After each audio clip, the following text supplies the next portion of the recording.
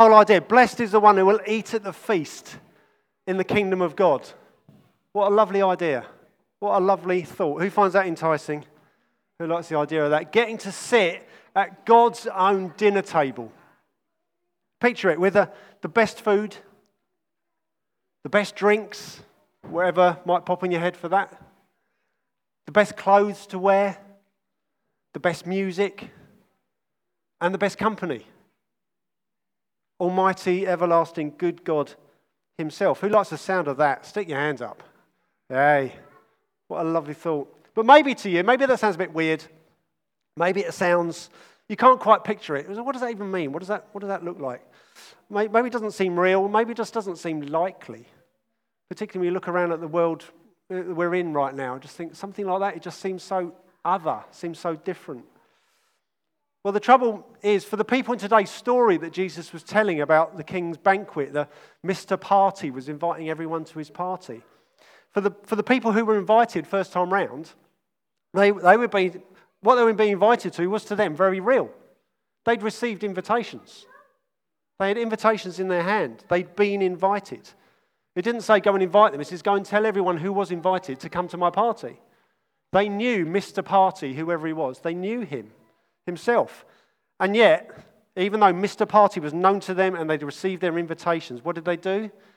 They made their excuses. They thought, actually, I'd rather not. And so as a result, their places were taken by other people. They lost their place at the dinner table. And the Bible tells us that everyone has been invited into God's kingdom. Every single one of us into his eternal feast of celebration and joy. That's what it means. The Bible does talk about one day there will be a great feast. And while it does involve food on the new earth, it's not just eating. I used to have a picture in my when I was a kid growing up that heaven was in this stadium singing hymns with God in the middle, which if there will be a lot of that, and when we're there, that will be glorious. But I thought, is that it? There's a lot more to heaven than we can imagine or picture. It's more than just singing hymns. It's more than just eating food at a dinner table. But actual celebration in God and everything that means that we can't even imagine yet. We limit it with our expectations and understandings of what that means. But it's a feast of joy and celebration. That's what we're invited into, and that's what eternal life with God looks like. And all of us are invited into it. Revelation chapter 3, verse 20 says, Jesus says, "Behold, I stand at the door and knock. If anyone hears my voice and opens the door, I will come into him and eat with him and he with me." Anyone, that's for anyone. And then John chapter 1, verse 12, "But to all who did receive Jesus, who believed in his name, he gave the right to become children of God." This invitation is for every single one of us. And this story that we've been hearing, that Jesus has been telling, that we've seen dramatized as well, is talking initially about the Jews, that God's first round of invitations, the people of Israel. They got God's first round of invitations, but many of them, not all of them, but many of them rejected Jesus, God's Son himself, who they were expecting. They rejected him. They turned down his invitation. And instead they wanted to stay partying their way, in their patch and on their terms. And so, like the king in the story with his dinner party, God continued and continues to this day to extend his invitation beyond that initial people of Israel to the rest of the world for all the ages since then and continuing right now. And therefore, that includes you and me. That includes us. God has not cancelled his party. Oh, they haven't come. Never mind, we won't have it. He hasn't cancelled his party. He hasn't postponed his party. I'll try again another time. He simply extended his invitation over the centuries and still is now. And that invite is simply waiting for your response. That invitation is waiting for your RSVP. What are you going to do? Because God won't force your hand. He won't make sure you get half Nelsoned into an Uber to come to his house. He won't make you come. He won't make you accept the invite. He's asking you and inviting you in. And it's up to us to choose that. Because the people in the story at the feast, they made their excuses for different reasons. Some of them made excuses about material things, about property, One of them goes in the story. It says that Mick was reading. It says, I've got some new property now. Can't possibly come. I'm busy looking after my new place. And another one says, I've got 5 oxen, as you do. I've got livestock now. I need to look after them. I can't possibly come to a party. I'm ever so busy. That's much more important. And another one places value in relationships. It says, I've got a new wife now. I can't possibly leave her at home. Don't know what she might get up to. I better stay here with her. She's far too attractive for me to leave. I just want to be with her all the time. I can't come to your party. She's more important. They make these excuses. And the trouble is, we can decide that material things, like the people with property and livestock, we can decide that material things are more important than God. Stuff, money, houses, livestock maybe, I don't know, pets. But the point is, material things can eclipse Jesus, and we can put more value in them than in God himself and his invitation, or other human beings, like the man and his wife. We can place more value in other human beings and decide that they matter most to us, and that is what will truly fulfill us, not God. That's what we can do. But if we're honest, we have to admit that houses, property, falls apart. Animals, other material things, they don't last forever. Other people, not being cynical, but being honest, they will let you down, just as we do to them. We let each other down. We're broken human beings. But God, with all those 3 things, God will never fall apart. God will last forever. And God will never let you down. And therefore, it's a no-brainer, isn't it? We'd have thought so. But the people in the story made excuses, and we can make excuses too. The good news is that we are all invited into his party, God's own party. And it's something, though, that he's been planning since before time began. Now, you know you've got your coloured sticks. You've got your lollipop sticks, whichever colour you've got. If you've got a green stick, if you've got a green stick, could you stand up? Or if you're unable to, that's a bit more difficult, you can raise it in the air. If you've got a green stick, stand up or stick it in the air. There's a few green sticks around the room.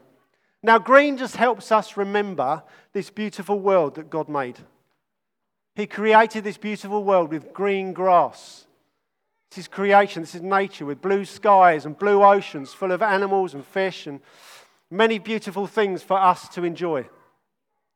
And God made us to live here, to live happy lives here on this beautiful planet with him, his friends forever. That's what the green tells us. Initially, God made all things, ultimately with us involved, very good. But then if you've got a purple stick,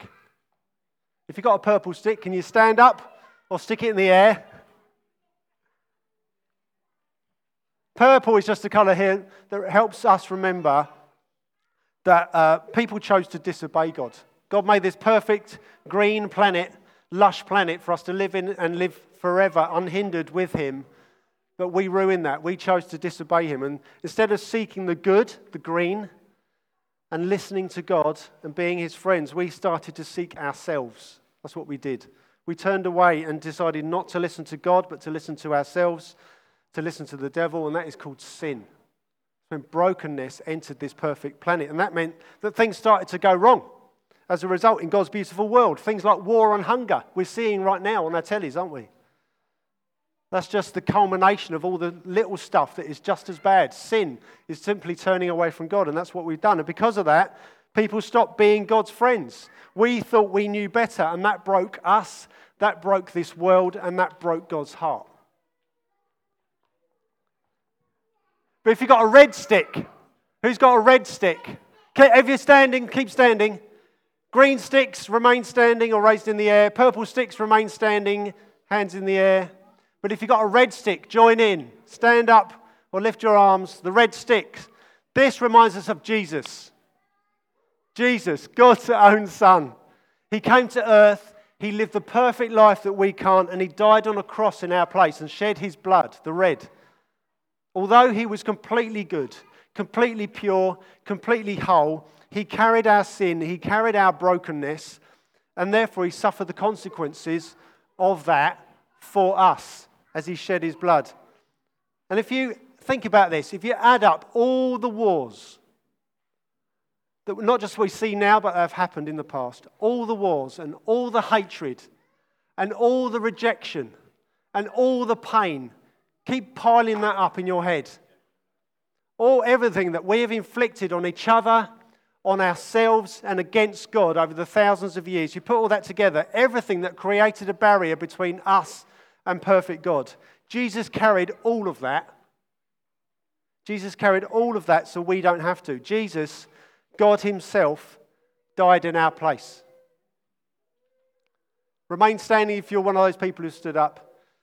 But if you got one of the clear lolly sticks, I couldn't get any white ones, but the ones with no colour, the way lolly sticks should be, untainted and pure. This tells us about new life, because Jesus didn't stay dead. Amen? Jesus came alive again in all his utter perfection. And if we want to be God's friends again, we simply just need to ask Jesus for forgiveness for all the things we have done wrong, for our brokenness, for our selfishness, for our sin, all of which he has paid the price for. We simply have to accept his invitation to follow him. And we too, like him rising from the dead, we are given new life in him. We get to be born again in him, untainted and pure. And so everybody else who hasn't stood up yet, I'm presuming you've got a yellow stick. If you've got a yellow stick, stand up or raise it in the air. Because if you've accepted that invite, that means you're Jesus' friend. And that means you're part of God's family. Which means we get to be an active part of his party that starts now and gets even better in the future. That is Jesus' good news. Jesus' good news is that we are all invited. We are all included in the invitation. The question is, what are you going to do about it? Are you going to say yes? Or are you only going to go, maybe not? It's a sobering question, isn't it? Well, here's an opportunity to decide if you're a yes or a no. Rachel, if you could just come and just play some music. You'll also know you've got some pieces of paper and some pencils as well. Just as we bring this part to a close, Rachel's going to play some music. Think about, maybe you said yes to Jesus. Maybe you said yes to him. But as Andrew was telling us earlier, it's not just about receiving the invitation and stepping into it. It's about passing that invitation on to others. So maybe you've said yes to Jesus. You've accepted his invite and you're living for him now. Who could you invite? Who is on your heart that you could invite? You could ask for God's help to invite them to meet with Jesus in different ways, and what that means and what that looks like. Sometimes it takes time building a relationship, but living Jesus out loud, being invitational in who you are as one of Jesus' people. Just write one or two names, it can be more than one, on there of who you'd like God's help to invite to meet with Jesus for themselves, to receive his invitation. So God, in whichever way, will you help me help them to receive your invitation and to say yes? Write one or two names on there. But maybe you're someone who hasn't received that invitation yet. And maybe here's an opportunity for you to go, do you know what, Jesus, I'm in. Thank you for your invitation. I receive your invitation. I am a yes. And I want to be part of your party. Maybe that's you this morning. In which case, write whatever you want on that piece of paper. Just write yes. You can write a prayer. You can write at length. You can write an essay if you can fit it on there. Whatever you want to write down. But just while the music's playing, just reflect. And if that's you, say yes to Jesus. And then when you're ready, come and bring your invites. Either it's an invite you're going to pass on or an invite you're saying yes to. Just fold it up and put it on the table here. No one's going to read them. I'll collect them together later on, and no one's going to read them. Just place them on the King's table here. Let me put the crown on here. This is the King's table. Feel free. Take your time. You don't all have to do it at once. And this is you just saying to God, I want your help to invite that person, or I'm accepting your invite. I'm saying yes to Jesus. Just over the next minute or two, take your time. You don't need to rush. Place them on the table and say yes. If you've, for the first time, said yes to Jesus, please do come and tell us afterwards. We'd love to pray with you. We'd love to help you, get to know him more. Speak to whoever brought you. Don't just leave it there. Yes is stepping into something. We want to help you step into that. Please do come and tell us afterwards. Jesus, we thank you for your invite. We thank you that you have invited us. We thank you that for each one of us, you've eyeballed us and said, I want you. You've said that to me. You've said that to us. We thank you that you've made it possible in the first place. We can't step to you because of our brokenness. We've ruined that opportunity. We've broken that bridge. But you've made a bridge by dying and coming alive again in our place that we might live. You've made that possible. God himself reaching across to us. So we thank you that as you reached out your hand, we've had the chance to grasp it and to take your hand and to come home with you. Jesus, we celebrate you. We thank you. Help us, the names we put on these pieces of paper, help us to see those moments when we can talk about you and introduce them to you. Help us to pass on those invites. We need your help to do that. But we say thank you for inviting us. Thank you for making it possible. Thank you for helping us along the way. In Jesus' name, we all pray, amen. Amen.